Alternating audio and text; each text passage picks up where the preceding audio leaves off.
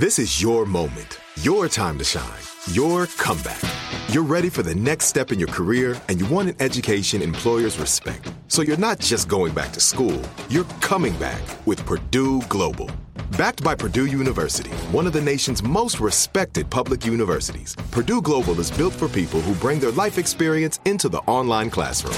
Purdue Global, Purdue's online university for working adults. Start your comeback today at purdueglobal.edu. When you buy Kroger brand products, you feel like you're winning. That's because they offer proven quality at lower than low prices. In fact, we guarantee that you and your family will love how Kroger brand products taste, or you get your money back. So next time you're shopping for the family, look for delicious Kroger brand products, because they'll make you all feel like you're winning. Shop now, in-store, or online. Kroger, fresh for everyone. Are you still searching for your perfect place to call home? Well, now is the time to buy at Fisher Homes. If you're looking to move in before the end of 2024, May could be your last opportunity to start building your dream home and close before the year's end. If you're hoping to move in even sooner, Fisher Homes also has homes that are move-in ready and waiting for you, where you can start enjoying the benefits of homeownership even faster. Schedule your personal tour with a new home advisor today at FisherHomes.com and make this spring the season you find your perfect home sweet home. Hey guys, welcome to the free version of our podcast. So we've been working on a puzzle here that I think we've actually got figured out.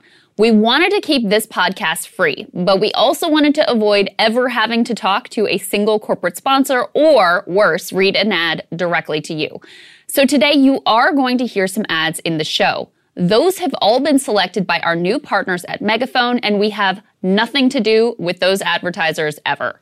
Not only that, but we have control over which type of sponsors are prohibited from ever appearing in this podcast. We've already ruled out banks, big pharma, oil and gas. As you guys know, we will always make sure we are 100% independent and free from corporate and tech influence so that we can bring you fearless news. And if you don't want to hear any ads, you can support our work today at breakingpoints.com. You get the show an hour early. You get all kinds of premium benefits. But look, that's enough of this business. Let's get to the show.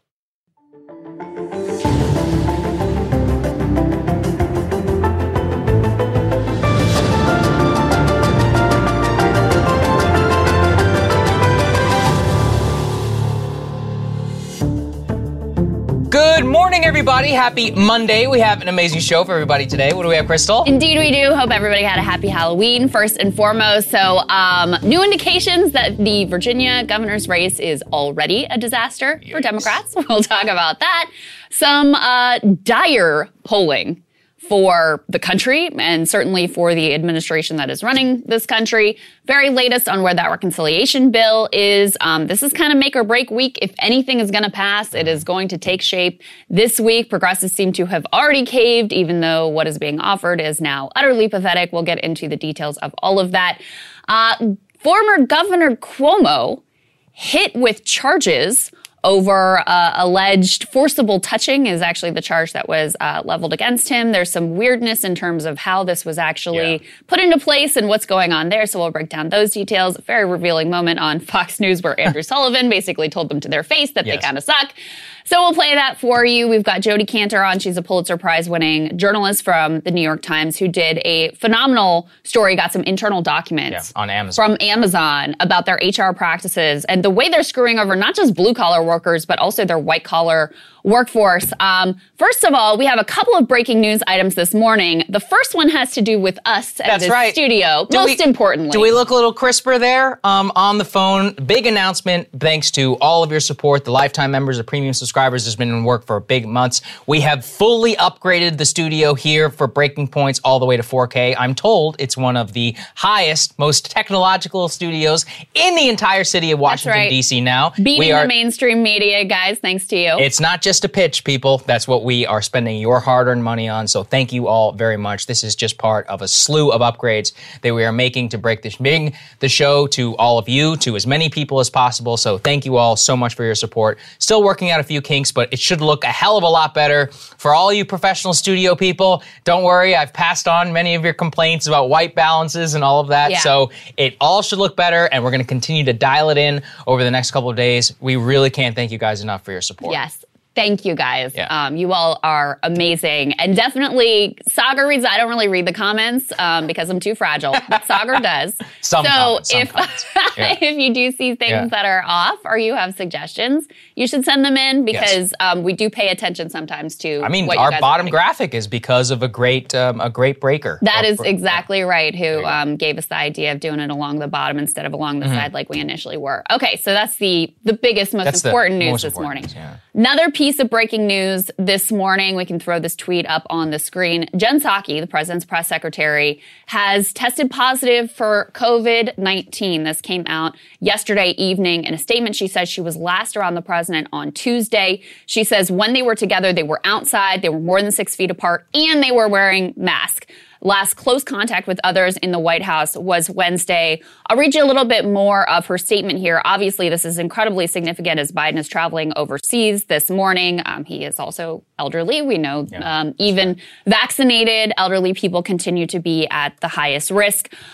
So she was supposed to travel originally on this trip with the president. She decided not to because people in her household had tested positive for COVID-19. Since then, she quarantined. She tested negative via PCR. That's the highest standard test on Wednesday, Thursday, Friday, and Saturday. But then on Sunday, she tested positive for COVID. Again, she says she hasn't had close contact in person with the president or senior members of the White House staff since Wednesday. She tested negative for 4 days after the last contact with the president. So she's just disclosing this out of, interest of full transparency. There's not a lot of commentary around this. Mostly we just wanted to let you know what was going on because obviously this is someone who has regular close contact with the president, doesn't seem to have been in a situation where it was likely that COVID would transmit over the past week, but still an incredibly significant development. She says she's had, of course, they're all vaccinated. And she says she's experiencing just mild symptoms thanks to the fact that she is, in fact, vaccinated. There were definitely a lot of eyebrows raised here in Washington. I heard some rumors because she announced that she wasn't going on the family trip because of a family emergency, and it turns out the family emergency was COVID. Now, she had contact with the president about 5 days ago. So at this point, it's just a wait and see period. But of course, Biden himself, meeting with the Pope, all sorts of world leaders. If he got COVID abroad, I don't even know. If you thought the Trump thing was a show, imagine him having to get on Air Force One in a bubble. That would be an entire thing. So we're going to keep an eye on that. He's an old man. Look, I really hope he doesn't get COVID.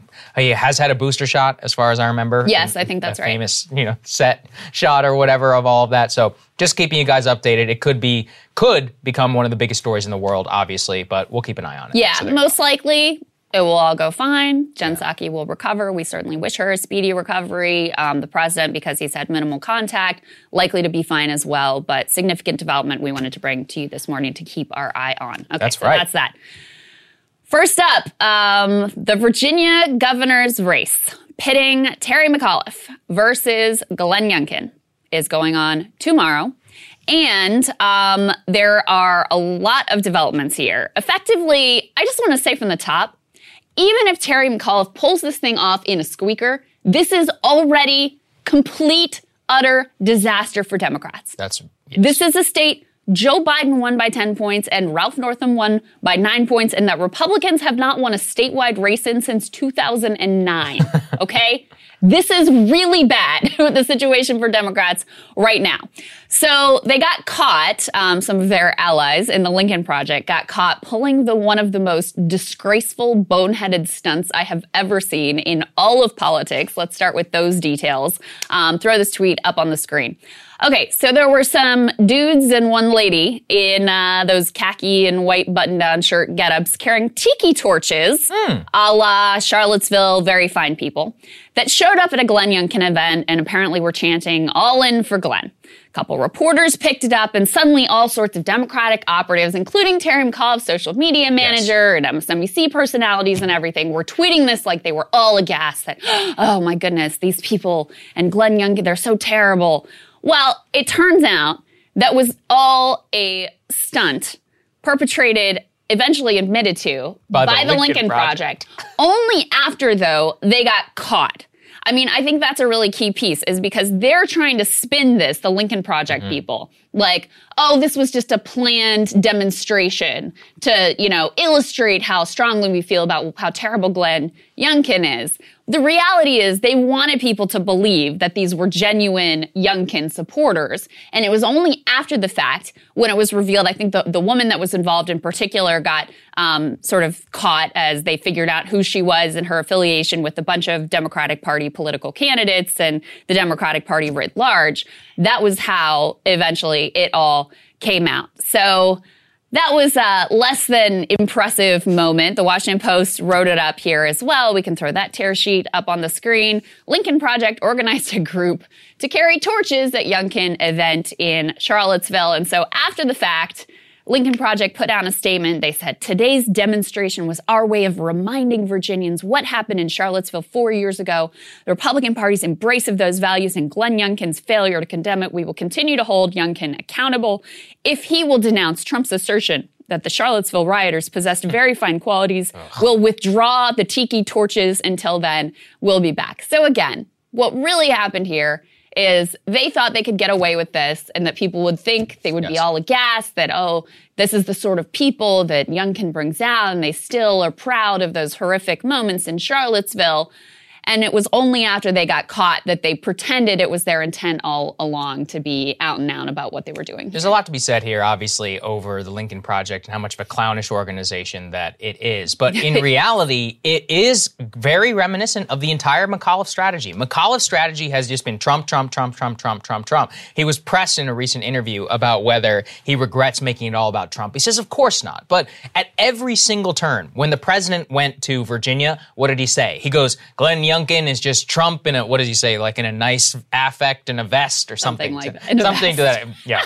I was probably more articulate in what I said than what Biden was. But, okay, that was his pitch. Yeah. Obama essentially said the same thing. He's like, Trumpism comes in many forms. McAuliffe, every single ad, and we have been bombarded here in Washington with the radio ads around this. It's just all about Trump. Glenn Youngkin wants to bring Trump.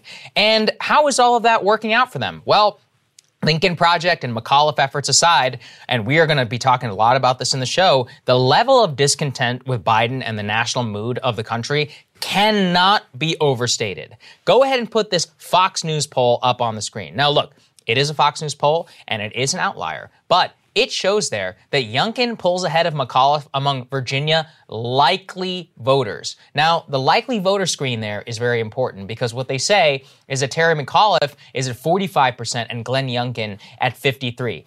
Once again, that is an outlier in terms of where they are. But it just shows you that among registered voters, Terry McAuliffe was leading there among 51% and 46% to Glenn Youngkin. So the reason why that there's a lot of hay made out of this poll is that the likely voter screen, which is something that not all polls do, could show you that the depressed turnout amongst registered voters and the lack of enthusiasm amongst McAuliffe voters themselves would account for what such a large swing is going to look like.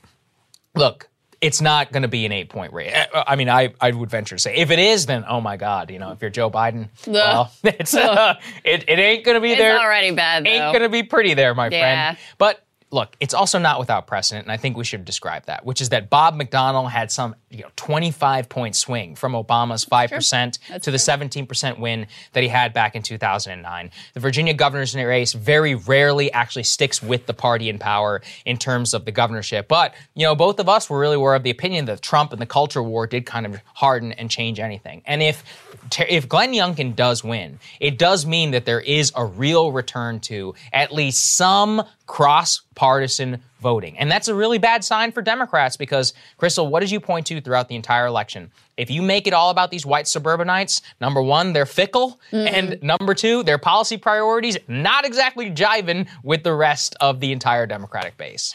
Yes, very true.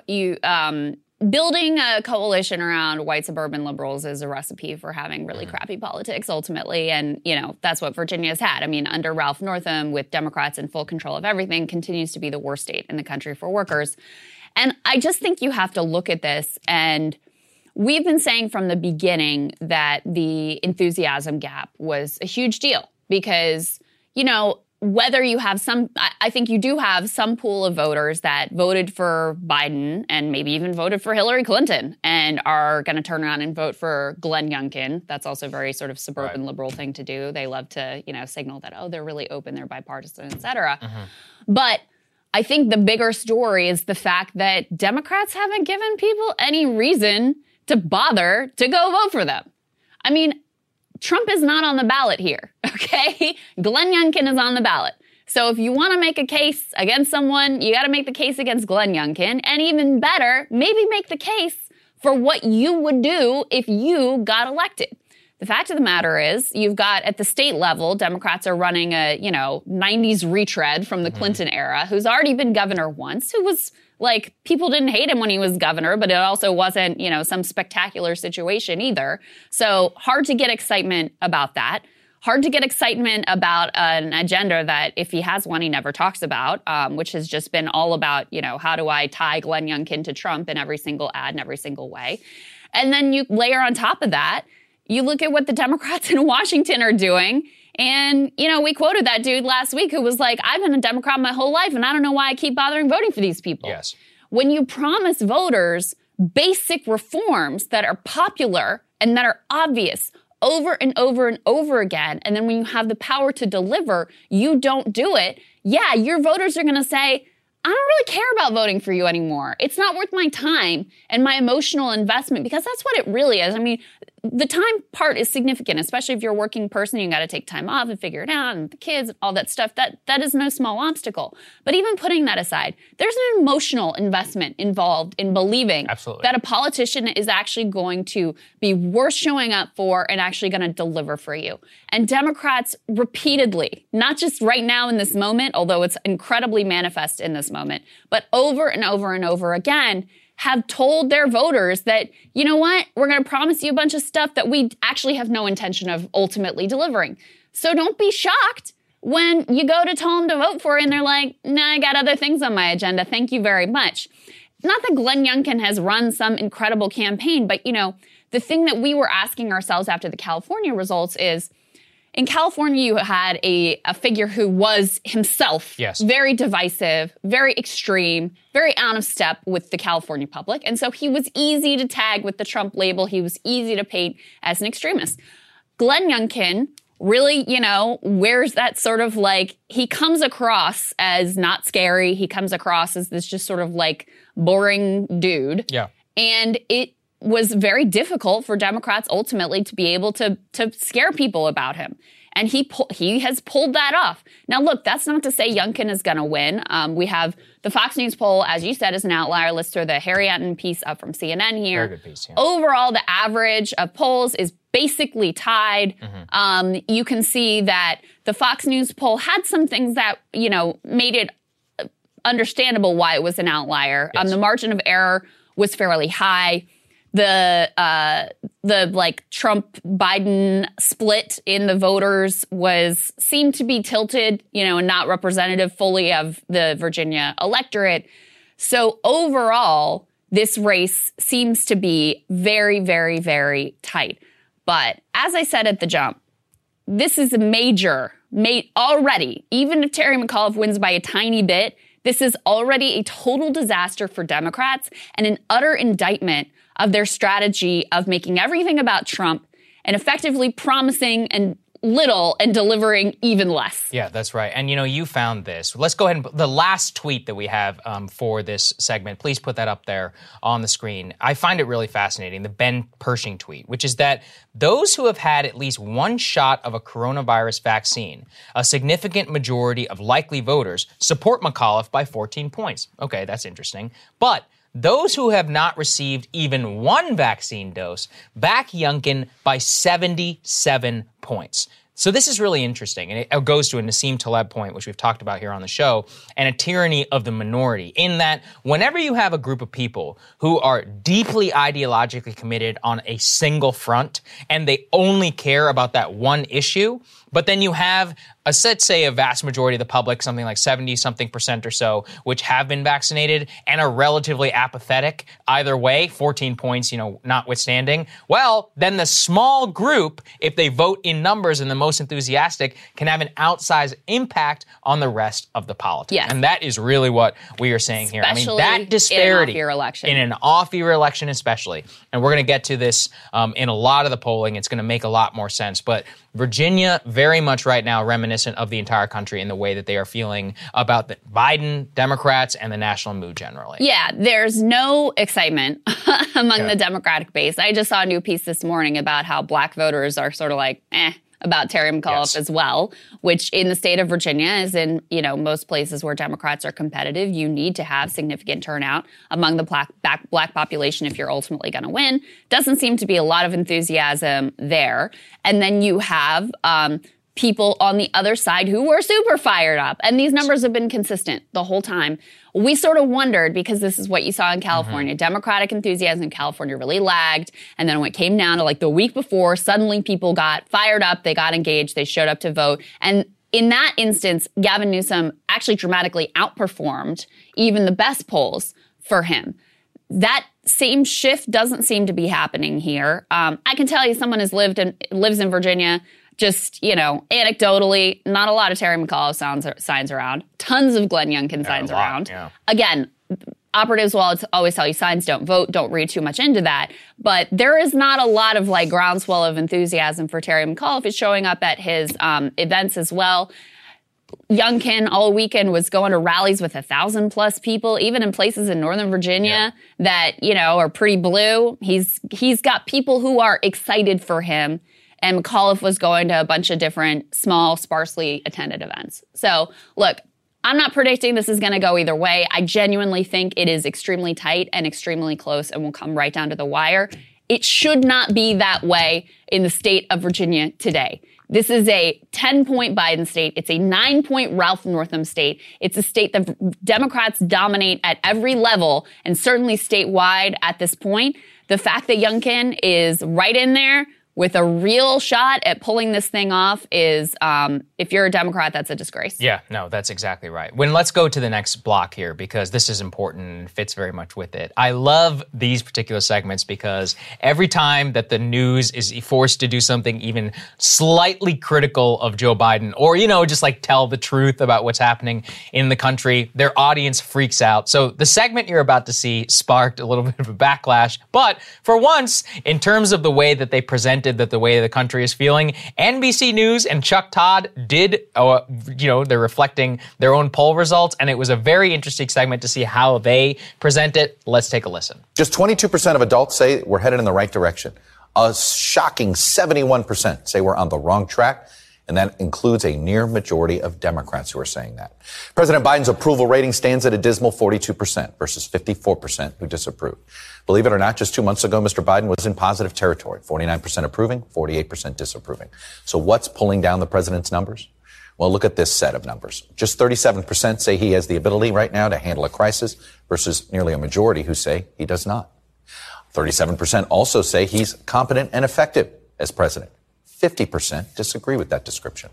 What's more, Republicans, believe it or not, have double-digit leads in dealing with border security, inflation, crime, national security, the economy, and shockingly, on getting things done. Democrats hold generally smaller double-digit leads on dealing with climate change, the coronavirus, education, and abortion. And that's really it right now. That is pretty stunning there, Crystal, in terms of the actual breakdown. We'll delve into it a little bit more. But the most important part was actually pulled by Josh Kroshauer. Let's put his tweet up there on the screen. Another telling nugget from the NBC poll.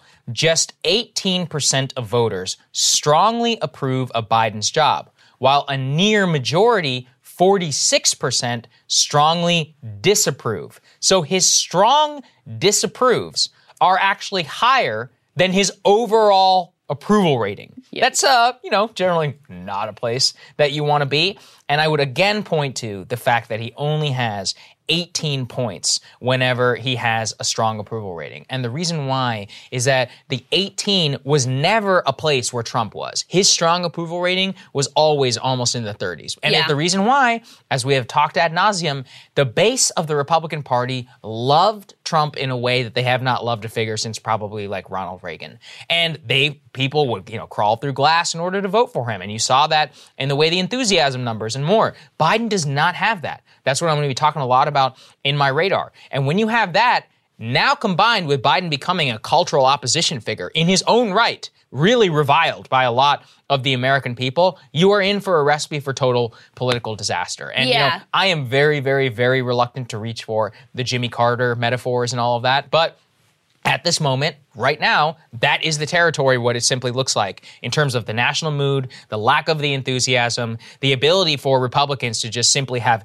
massively high approval ratings on oppositional politics whatsoever. That takes a very bad politician in order to produce those types of conditions. Yeah. I mean, it was okay for Biden when everyone sort of felt like, about him. Yes, that's right. That as a politician, you can kind of work with, right? You don't have people who are strongly motivated against you. You also don't have people who are strongly excited about you. Everybody's just kind of got a general, he's fine kind of a feeling. That was what he was able to use to win the presidency, and to win the Democratic primary to start with, and then ultimately win the presidency, is that people didn't really have strong oppositional feelings. Mm-hmm. So now you have him becoming an actually divisive, hated figure on the right. And among the Democratic base, people are really not impressed. They're not feeling great about how things are going. And that is very much reflected in the fact that you have 71% of people saying the country is on the wrong track. I just feel like Democrats learned absolutely nothing from the Obama years. Mm-hmm. Absolutely nothing from the Obama years, because it is a very similar setup in a lot of ways. You had a huge crisis, right? You have a Democrat coming into office who has control of the White House, the Senate, and the House.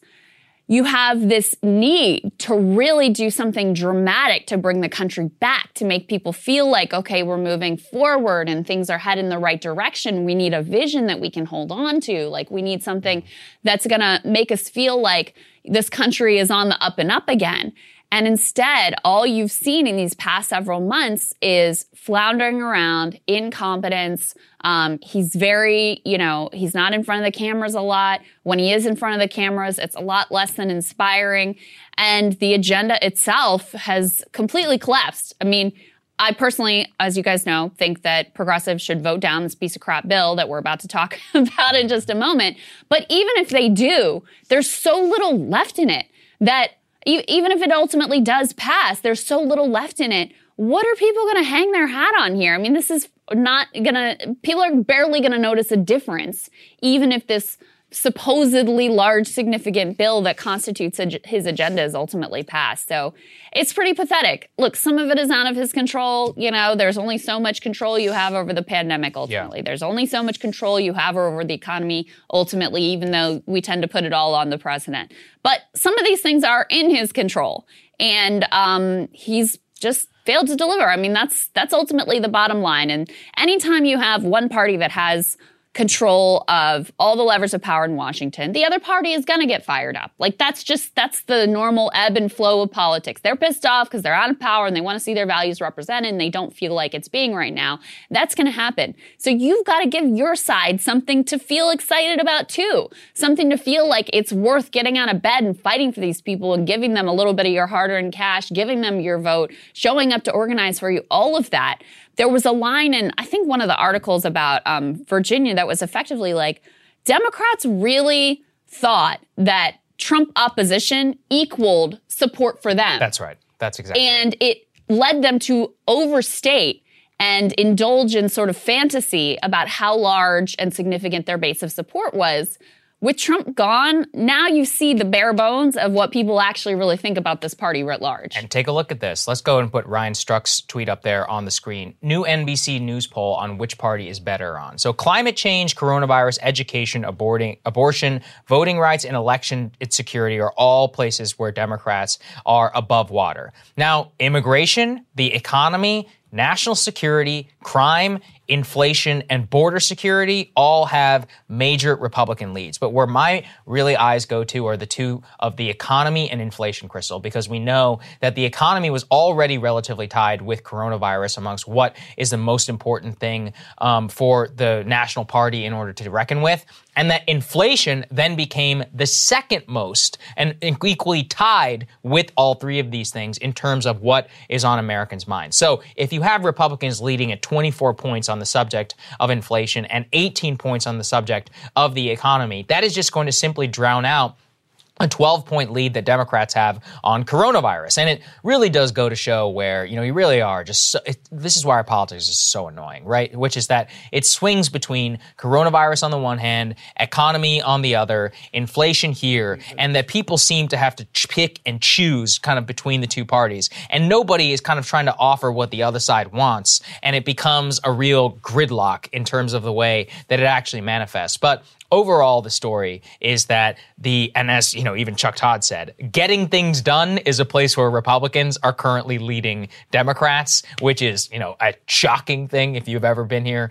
in Washington. And you can see also why, many people were upset. But I was describing Mitch McConnell's tactics, and I said, I think it makes perfect sense. People blame the president. They blame the party in power whenever they're there. Why should they have to worry about arcane Senate procedure or whatever? They're like, you guys are supposed to be the people running the country. You're not doing anything. All of it is just creating a complete political morass for the president and for the party in power. Yeah, and let's not get it twisted. It's not that Republicans deserve support. It's not like they're doing anything or offering anything that would deal with any of these problems that people have.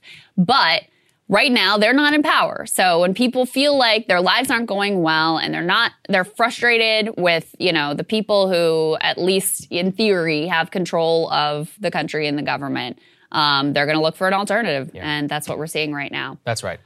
So leading to the next issue that's causing problems for the Biden administration here is his own agenda, is a mess. I'm going to go through in more detail in just a moment exactly what is left remaining in the reconciliation bill. It ain't a whole lot, but one of the significant pieces that got stripped out was paid leave. And again, it's another thing Democrats have been promising for years. And I'm not just talking about the squad. Every single Democrat runs on paid leave. Why do they do it? Because it's really popular. It's extremely popular. It's one of these issues where Republicans, because they carry water for big business, are dramatically out of step with where the American people are. It's like an 80-some% support kind of an issue. And yet they've ultimately failed and dropped it from the bill. So this led to a little bit of an uncomfortable moment for our dear Secretary of Transportation, Pete Buttigieg, who you will recall just took a lengthy paid leave for his new babies that he's home taking care of. Okay, Congrats that's fine. To him. Yeah. Congrats to him. But Dana Bash, to her credit, pushes him on how can you still support this bill when you've been so vocal about the need for paid leave, which, by the way, not only him, but most white-collar workers are able to benefit from. This would really be about blue-collar and service workers having the similar benefits in that regard as the white-collar workforce. How do you still say you love this bill when something that you claimed was so central to you and your politics and your ethos has been stripped out? Let's take a listen to what he says. So you talked about a lot of big changes that are currently still in this framework compromise. There is something that isn't, and that is paid family leave. You returned from paternity leave after welcoming your newborn twins, Penelope and Joseph. And I want our viewers to hear what you said on this show just 2 weeks ago about the importance of paid family leave. I campaigned on that, so did the president. The Build Back Better agenda includes provisions for paid family leave. It is long past time to make it possible for every American mother and father to take care of their children when a new child arrives in the family. So what do you say to the more than 100 million Americans who don't have access to the kind of paid family leave that you just benefited from and who don't understand why the administration didn't fight harder to keep it in the bill? Well, look, it's something that we believe in. I believe in it. Obviously, it's personal for me. The same is true for the president. And it's something that we'll continue pushing for. This is not half a loaf. This is a feast of good policies, some of which my party has been talking about, or even politicians on both sides of the aisle have been talking about for literally as long as I have been alive. And the chance to deliver it is now within our grasp. It is an extraordinary package that is going to make concrete improvements in the lives of every American, and I can't wait to see it done. Obviously, when you put together something this big and this complex, nobody gets everything that they want. The president has been clear about that. I don't think anybody crafting their perfect package in their mind would see it reflected here, because this reflects the input of so many different people. So, oh, man. That was rough to watch. Yeah. Kind of wish you'd go back on paternity leave. A feast of good policies. Oh, this guy. I mean, 2 minutes ago, he's talking about how important paid leave is and how, significant and how everybody should have this. And then now, sure, we didn't get everything, but it's a feast of good policies. This isn't half a loaf, et cetera, et cetera. Progressives, of course, they did win one more minor and, frankly, at this point, irrelevant battle last week. Biden and Pelosi sort of wanted to get this bipartisan infrastructure bill passed on Thursday. Progressives said, no, we got to vote for the two things together. But they overwhelmingly backed this stripped down, like nothing burger of a bill that is left. They're not using the levers that they have whatsoever to make it better, even a little bit. To my knowledge, at least, that's where things stand at this point. I think we have their statement that we can put up there on the screen. Progressives see infrastructure vote this week, so they are thinking that this is all going to get voted on at this point sometime this week. And let's put the CNBC tear sheet up on the screen, because I do think it's really important. Most people don't even know what's in this plan. That's partly Democrats' fault. That's partly the media fault. That's partly because people just don't expect it to really deliver much for their lives. What has been offered in terms of the Biden framework is $1.75 trillion. That is dramatically less than the $6 trillion, which was originally said, or the $4 trillion that Manchin originally said he could be on board with, or the $3.5 trillion that then the pared back version of it, the compromise version. Manchin said he wanted $1.5 trillion. So he basically gets his way on that. What's left when you strip it down to that top line dollar figure is expansion of the child tax credit for 1 year, universal pre-K for 6 years. That's the best part of it, too, by the way. That's I've already led with the best pieces of it. $550 billion in what is effectively totally toothless climate provisions. It does expand Medicaid and will reduce premiums for ACA coverage for about 9 million people. Remember, Bernie was originally saying, I'm not voting for this thing unless it expands Medicare to include hearing, vision, and dental. Right. Well, now it just includes hearing, vision, and dental. I'm trying to figure that one out, actually. Vision and dental, somehow not important. Is the hearing lobby very powerful in Washington? What's happening? It must be the least expensive part or something like that, even though hearing aids are very expensive. I mean, listen, it's great that grandma and grandpa can get hearing aids, but their eyeballs and their teeth are also part of their body that should be able to receive care as well. The dental thing really bothers me, actually, because people can have really significant, life-threatening health issues when they have a problem with their teeth, if their tooth gets infected. And the fact that you don't have seniors with dental coverage is disgusting and shameful. Anyway, hearing coverage, that's in there. On the tax front, we covered this extensively last week, but the big obvious things that you could do to tax the wealthy, no, we can't do any of that. We can't change the step-up basis. We certainly can't close the carried interest loophole. So instead, they've got some surtaxes, 5% on personal income above $10 million, 3% on income above $25 million. Again, most of the really rich, they aren't taking in their money via income. So this is fairly irrelevant. 15% minimum tax on corporate profits of large corporations with over $1 billion in profits. Very hard to enforce, but we'll see how that ultimately works out. 1% tax, 1% on stock buybacks, okay, whatever, and a 50% minimum tax on foreign profits of U.S. corporations. Again, another thing that's very difficult to enforce. They're also including the increased IRS enforcement, some of the details of that still being worked out. So overall, any of the efforts to really get at the fortunes of the wealthiest of among us, the people who got super, extra, ultra, insanely rich during the pandemic, not doing much of that. What's left out of the bill, of course, paid leave, as we just discussed, which originally was going to be 12 weeks. And they were like, maybe we'll do 4. And then they're like, no, we're not going to do it at all. Community college, free community college. We were told that was a major priority of Biden. That's out altogether. Killed by the college industry. I'll never let that one go. Killed by the college industry. Thank you for reminding us of that. Medicare, negotiating prescription drug prices, something Democrats have promised since 2006. Killed by Big Pharma. Billionaire tax out that had briefly been floated as like, maybe we'll do this thing that would be marginally good and tax 1,000 people who are billionaires. Now that's out. Medicare, vision, and dental, as I already said, and the child tax credit only for 1 year. After that, good luck, everybody. Yeah. So not much to really get excited about here. Not much to really hang your hat on here. And it's pretty pathetic that this is ultimately what it comes down to. This bill is a total dog. Nobody knows what's in it. There was an ABC News poll just came out. 71% of people said they only knew some or nothing of what is actually within the bill. So messaging is a disaster. Like I said, Obamacare is arguably a better messaging bill than this because at least people knew it had something to do with healthcare and it had that one preconditions thing. On this, nobody cares. No one. And if it had like one major program, but instead, as you point to, it's like subsidy on this, subsidy on that. Nothing is particularly permanent. There's no actual expansion. There is a very little attempt at really just making it big and coalitional, as in little pieces for a bunch of different types instead of one big program that Americans at least might be able to understand. Think back to the stimulus checks versus this. Why do you think that those were overwhelmingly popular and this one is not?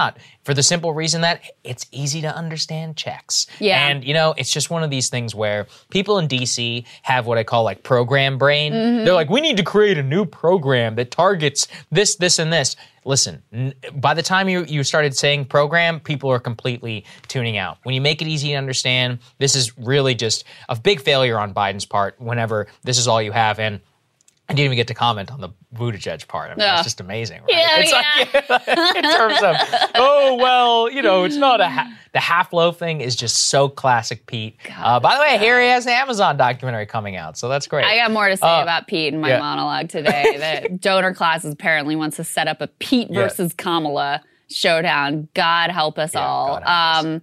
But listen, this is just sad. It's just sad.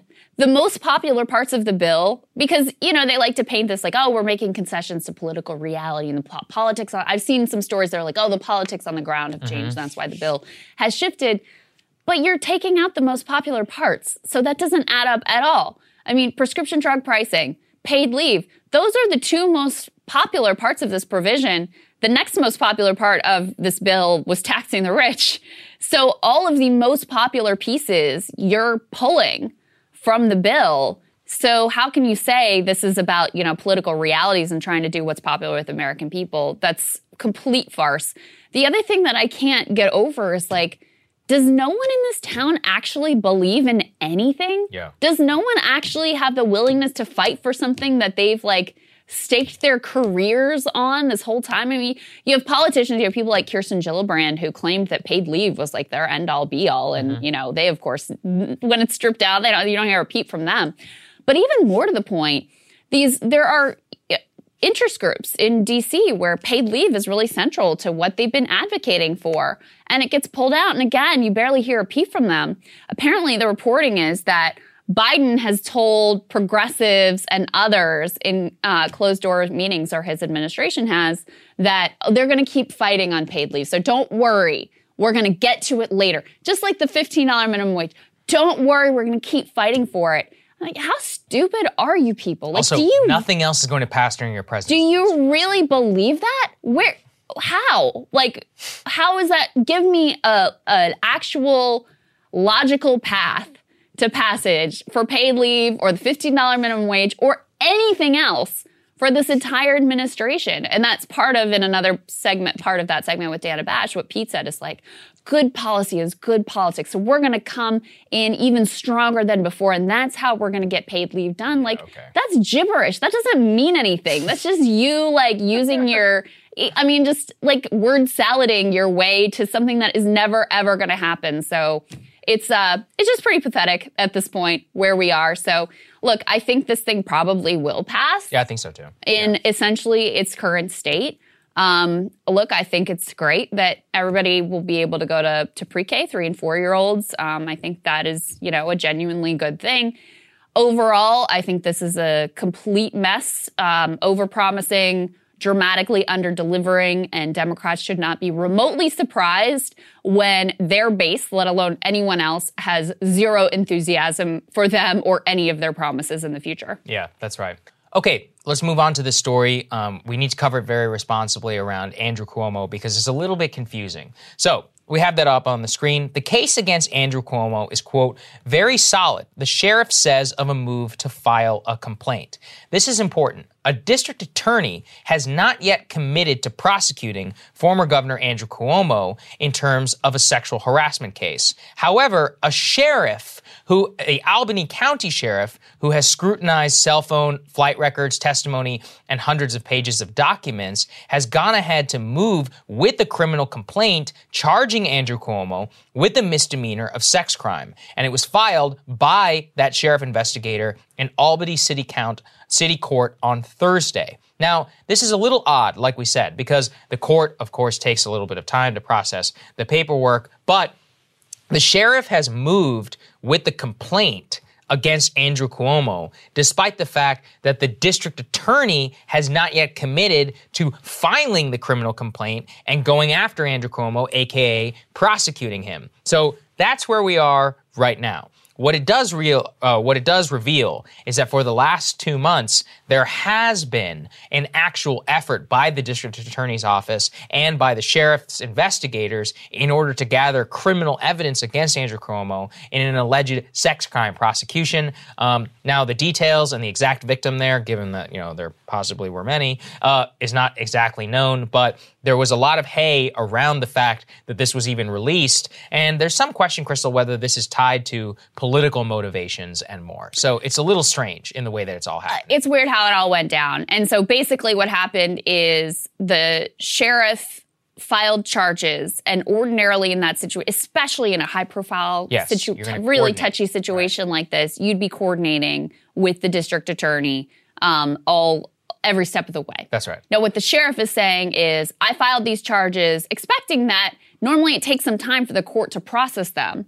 And so I thought I would have time then to go and talk to the prosecutor and get all my ducks in a row. But it's already unusual that they weren't coordinating to start with. Then the court right away processes it, like within minutes. Yeah. And so they were caught off guard. The potential, what Cuomo is saying is that these charges were filed on the same day that Letitia James, Attorney General of New York, announced she is running for governor in the Democratic primary. Of course, Letitia James is the one who really exposed a lot of what was going on here very effectively in a report that, with mountains of evidence, and also exposed how much his brother over at CNN was coordinating with him. So there was a lot there. So he's effectively insinuating that, maybe Tisha James and this sheriff were sort of coordinating so that the charges and her announcement dropped on the same day. I have no idea whether there is anything to that whatsoever. But what we do know is that the charge here is forcible touching. It carries a penalty of up to 1 year in jail. The woman who is the alleged victim here has actually come forward and said, this is about my allegations against Cuomo. And I don't know if you guys remember the details. This was one of the more egregious instances we learned about from the former governor, where he invited a woman to the governor's mansion, reportedly for a work reason, and then he reaches under her blouse and grabs her breast, according to her. We also know that from the story, the evidence from the sheriff's office hasn't been made public, but the complaint said that the materials offered as evidence here include a text message from Mr. Cuomo's cell phone, messages from the BlackBerry devices of state police troopers, and swipe card entry records from the state capitol. his line had always been, couldn't have happened. The day that she says this may have happened, I never saw her. Yes. And so it seems that they may have some record, some evidence to indicate that he was mistaken or lying about his whereabouts and her whereabouts on when this may have happened. This is speculation on my part. Absolutely. The other part of this, of course, we have to mention is that his brother, Chris Cuomo, over on CNN, hosting a lowly rated but still their highest rated primetime show, failed somehow to mention any of these stunning developments. Let's put this New York Post tear sheet up. Chris Cuomo avoided covering brother's sex crime charge on his CNN show. So surprised. They had time to cover Alec Baldwin, though. Don't worry. They had time to cover Alec Baldwin, but they didn't have time to cover this. I'm not saying the Baldwin thing isn't interesting. We've covered several aspects of it. I support covering the Alec Baldwin story. I also support covering a significant political figure who previously was talked about as a presidential candidate being charged with a sex crime here. Completely ignored. The fact is that the details here absolutely do matter. And how much longer is CNN going to try and get away with covering for the fact that the brother of this man was not only intimately involved in the cover-up of, retaliating against many of these victims, or at least people who had spoken out against Governor Cuomo, but then avoided covering it on his show. The endless, morass here is just so difficult to even describe. But they continue to beclown themselves. And every single time, what was it Brian Stelter said? What was his defense? It's just such an extraordinary situation. Right. They're like, something like this has never happened before. It's like, no. It's actually happened a lot. Unfortunately. Conflicts of interest are really common, actually. Conflicts of interest are incredibly common in the media industry. Some people make, at least a pretense of trying to overcome it, and they are just not doing that whatsoever. They did have time to laugh and joke around while they were all in Rome covering the president's summit, but, this major news that broke literally right before the show, that doesn't get any of it. So I think we should have gone to Rome to cover the president. I think we should have gone. That was a missed opportunity as well. Yeah, breaking points on the road. Let us know if you would have supported that. So, there we go. Okay, let's move on. Another media story. Fox here. News media story. This is, our fun segment always, and we try to look out for these types of things, which is that Andrew Sullivan, somebody who I respect and is, long time, been one of the most interesting writers that there always has been on the scene, was invited on Fox News to discuss media bias. And part of the problem that we have always seen, and why, both of us don't really even want to participate in many corporate media appearances anytime we're invited, is because usually the way it goes is they want you to come on to bash the other side, but they don't want to talk about their own failings. And then no holistic critique can be delivered without mentioning the complicity of all three in destroying the state of the country. And to Andrew Sullivan's credit, he actually said that on their air. It was kind of a crazy moment, right? Whenever you see the guy's face and the way that he reacts. Let's take a listen. Let's go broader, because you say, and you've been writing about polarization making things work. Quoting you, on the left, moderation is portrayed as a surrender to white nationalism,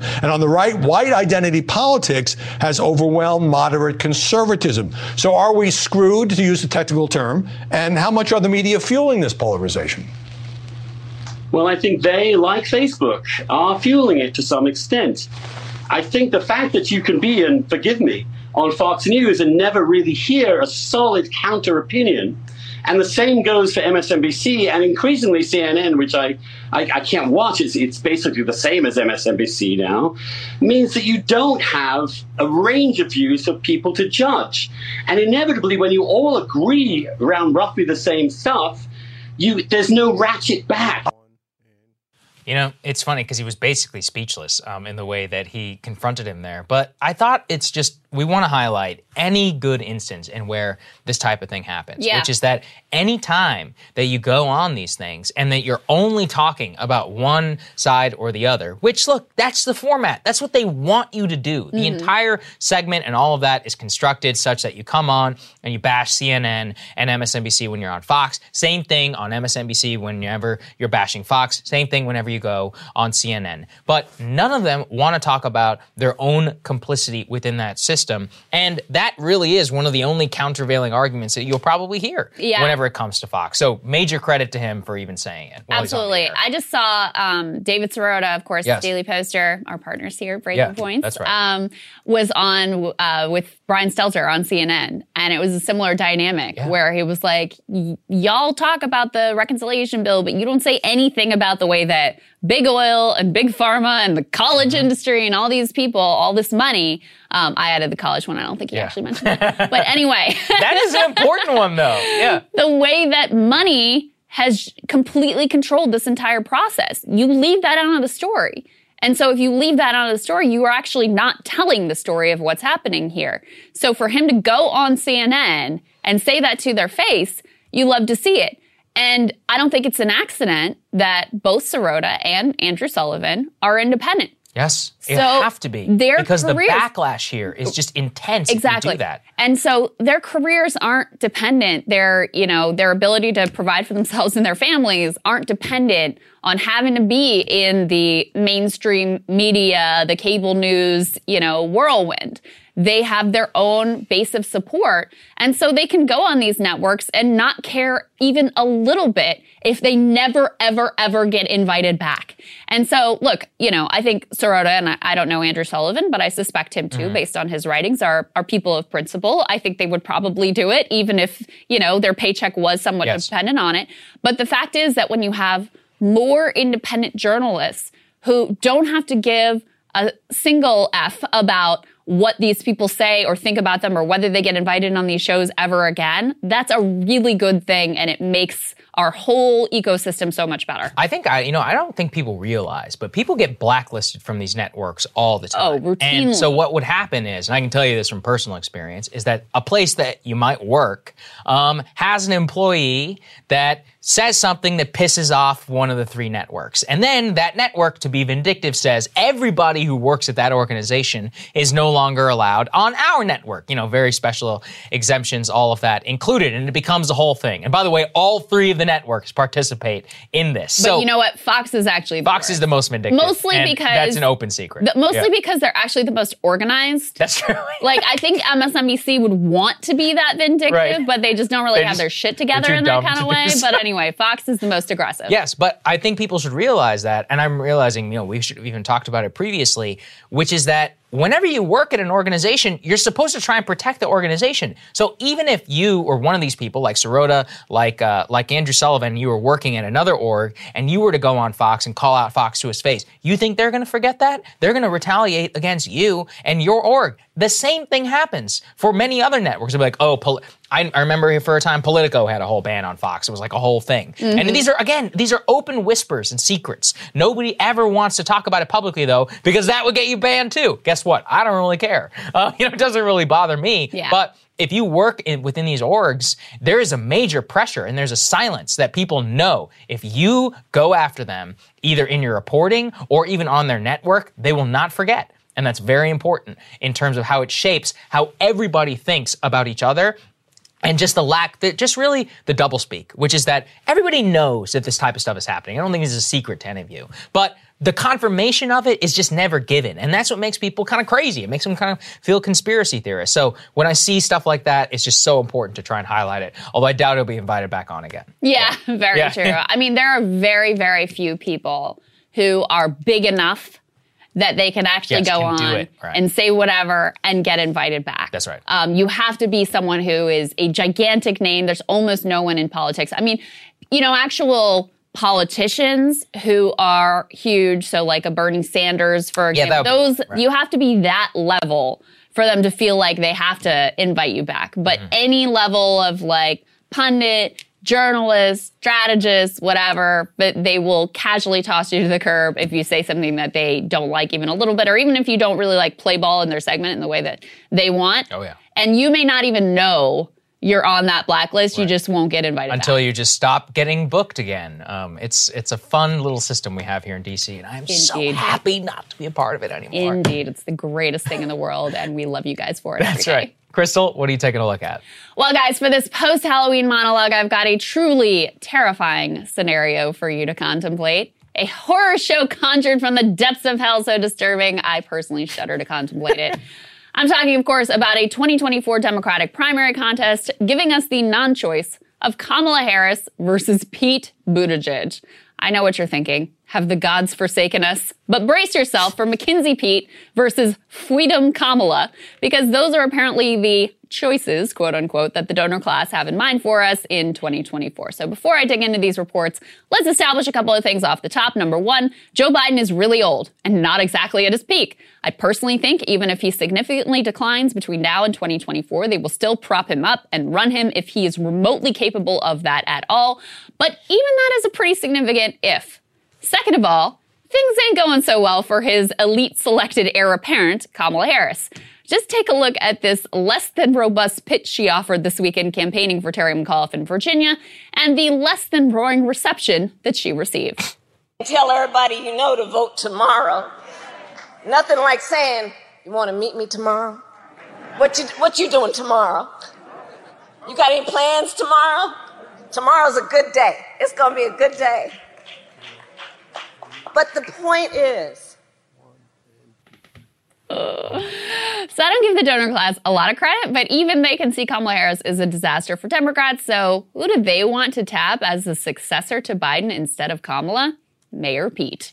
Here is Insider with that report. Influential Democratic donors who backed Pete Buttigieg in 2020 are privately chattering about prodding him to run for the White House in 2024 if President Joe Biden does not seek re-election, Insider has learned. Now, one thing that I love about this report is how public interest in either Pete or Kamala, or what they might offer as a platform, those trivial matters don't figure into this report at all. I mean, I actually truly appreciate that because it doesn't even try to offer a false pretense that what you or I might want is remotely a factor in these elite machinations. The article details a series of secret donor meetings in D.C., in Silicon Valley, and on Wall Street, where various Democratic Party bundlers got together to plot which sociopath they will try to foist on the American people next. Here's a little section I found particularly revealing. The donors at the dinners thought Buttigieg would not want to challenge Harris, the strategist said, while adding, in their estimation, it would take the masses gathering to push him to do it, meaning the donors of the world, the political elites. You catch that? When these people think of the masses gathering, they actually mean Silicon Valley elites, Wall Street ghouls, and Democratic Party apparatchiks. That is incredible. Here's another portion that I particularly enjoyed. Another quote, but the strategist also said there's a growing sentiment that there's no map in the universe that exists in which Kamala Harris could possibly win a national election. That person said Buttigieg supporters see him as our best hope, but they aren't the only donors already rumbling about organizing behind other Democratic candidates who might challenge Harris in 2024. So the people that forced us to have Kamala as vice president have finally realized that she's a total electoral disaster. Now, you might have figured that out by the utter failure of her presidential campaign, her disastrous management skills, or, I don't know, the fact that she held zero appeal outside of the media and like 100 people on Twitter. But anyway, they've belatedly figured that out. And so who do they see as, quote, our best hope? Pete Buttigieg, the man who couldn't get a single black person to vote for him in the Democratic primary. All right, I am being slightly unfair. Here were the actual results for Pete in the Democratic primary. In South Carolina, Pete won 2% of black voters. 2%. And that was after the media did everything they absolutely possibly could to prop this dude up. This is the guy that the donor class thinks is our best hope. And by our best hope, of course, they mean their best hope to keep control of the Democratic Party and continue that party's march into oblivion with the multiracial working class. Actually, a poll of Democratic primary voters recently came out that was pretty interesting as to their great white hope here, not to mention to Kamala. YouGov asked Democratic primary voters who they would back if Biden does not run in 2024. The sitting vice president, of course, should be the obvious answer, and Kamala does still lead here. But her standing in that poll has plummeted 22 points since the question was last asked in August, so just a couple months ago. Coming in second, not Pete, but Bernie Sanders. Even now, with Bernie like 304 years old and having had a heart attack and having indicated he has zero plans to run again, he still beats Pete Buttigieg. Pete is stuck in third, clustered in single digits with Warren, Abrams, and AOC all statistically tied with him there. If anything, it looks like Pete has lost support since he came in second in Iowa and in New Hampshire back in the Democratic primary. But wait, there's more. Insider is out with another report on this donor-created Kamala versus Pete rivalry. Apparently, Kamala Harris allies are worried that if Buttigieg challenges her in 2024, it will, quote, be ugly and help Republicans. Now, this one is obviously planted by Kamala people who want to send a message that anyone who dares challenge Kamala will be helping Republicans. Also a pretty revealing insight, right? They're not worried Pete might offer a more compelling platform or prove himself more able to govern. They just want to scare Democratic primary voters into staying the course because to inject even the tiniest illusion of Democratic choice would be far too dangerous. Gotta suck it up and vote Kamala. A call back to the uninspiring, but ultimately winning message of the Joe Biden campaign. So to the extent that the ruling elite decide you should have a choice here at all, it's between a woman who has proven herself incapable and unimpressive as vice president and a man who, as Secretary of Transportation, should be at the center of the supply chain crisis, but is so irrelevant no one even noticed that he hadn't been working for the past 3 months. Of course, we already know the horrors of living under Donald Trump. Kamala or Pete's most likely general election opponent if it does come down to that. In other words, good luck, America. Sagar, a lot going on here. Oh, no, man, two people no one wants. We don't need this. Being Please foisted on us. All right, Sagar, what are you looking at? Well, for a long time, Joe Biden's superpower was simply nobody really cared that much about him. When he ran for president and won, nearly 60% of the people who voted for him did so simply because his name was not Trump. And when Trump and the campaign tried to attack him, they found out that while people reveled and despised other Democratic figures like AOC and Barack Obama or Hillary Clinton, Biden himself seemed to just have Teflon and how Americans just simply kind of liked him. And in the early months of his presidency, this held fast as Trump and the Republican Party continued to run against culturally left forces, trying to tie Biden to them, but never really attacking him by name. At an early Trump rally, this was especially evident. Reporters hardly saw one sign or a t-shirt with Biden's name on them. Nothing about Hillary. But now, nearly a year after the election, all of that is changing. Biden really has himself to blame for it all. I've been fascinated over the last few weeks to see the Let's Go Brandon meme sweep across the country. For those who aren't familiar, we covered on this show at a recent NASCAR event. While the entire crowd chanted F Joe Biden, the reporter tried to claim that they were saying, Let's Go Brandon. Now, the name of the racer who she happened to be interviewing at the time.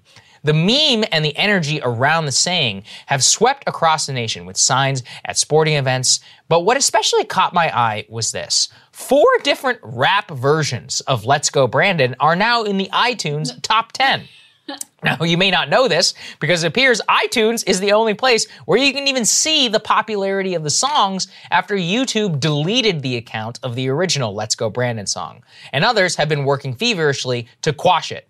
Now, again and again, as the phrase reaches new heights in popular culture, you begin to see the media machine kick into overdrive. Just look at this one.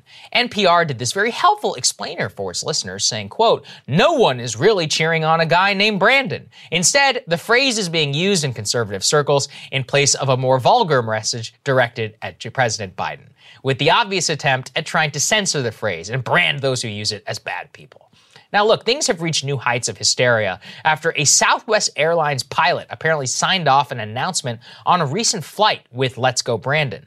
Now look, personally, I think when you're a pilot and your job is flying different types of people around, you should probably leave your politics at home. But hey, whatever, it's a free country. But oh no, that wouldn't do. Immediately, the media machine, the Lincoln Project and others, journalists, they began tweeting about the pilot should lose his job. The Lincoln Project said, hey, Southwest Airlines, this isn't going to fly. CNN's Asha Rapagana compared the pilot to one who was shouting a pledge to ISIS after flying.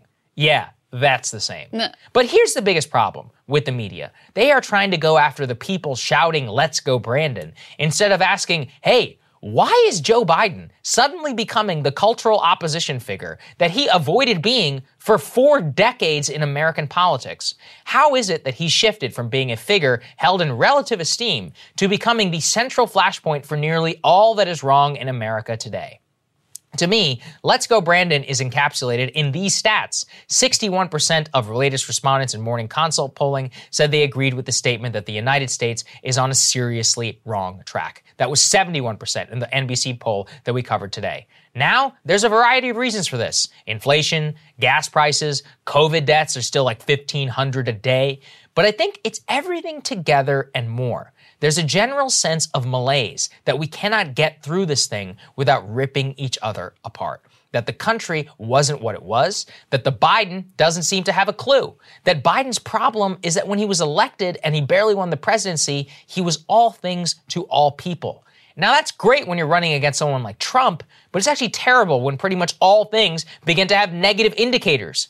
We just had the slowest quarterly economic growth of the entire pandemic recovery.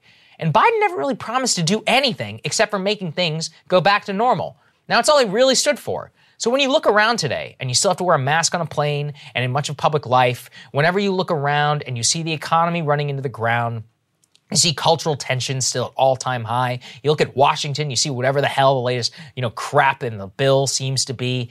Can you blame people for chanting, "Let's go, Brandon"? I mean, the biggest story in the country right now is just the sheer discontent everybody seems to be feeling. When Biden promised all things to all people, he's going to be blamed for all things by all people. He never, like Trump, defined himself as a figure that appealed on purpose to a select group of the country. And that very well could be his entire downfall. All eyes right now are on Glenn Youngkin's campaign in Virginia, where Joe Biden won the state by 10 points. Now, if Youngkin does win the election, it will be confirmation that Biden is following in the footsteps of the man he served as vice president under. A president who had great promise, but who screwed things up in the first year, unleashed a boon to the Republican Party, and who became culturally reviled and mostly impotent for the remainder of his days in office. Except this time, things are worse. Last time, Obama at least had Mitt Romney waiting for him in the wings. Today, there's Donald Trump, who under the worst conditions possible already came 44,000 votes away from winning the presidency. The Let's Go Brandon phenomenon could very well be the harbinger of Make America Great Again chants to come. And when and if they do, don't be surprised. Biden only has himself to blame. I think it is amazing, though, Crystal, because we were talking consistently throughout the show, which is that Biden's superpower was people were like, whatever, Okay, guys, we're having some technical difficulties here today in getting our guests, actually completely unrelated to our 4K studio upgrade. So once again, thank you all so much to the premium subscribers. Guys, for the interview segment that we'll do with Jody, we're still going to tape it. We'll send it to you guys a little bit later. For everybody else, that shouldn't really impact your viewing experience. Thank you all so much for supporting our show. There's no way we could have done this awesome upgrade here. We've got all this new equipment. We've got big, big plans, all of it enabled by the lifetime members and all the premium subscribers. The link is down there in the subscription. Thank you guys so much. We're really building something big here, and it's because of all of your support. Yep, absolutely. Love you guys so much. Have a fantastic day, and we will see you back here tomorrow.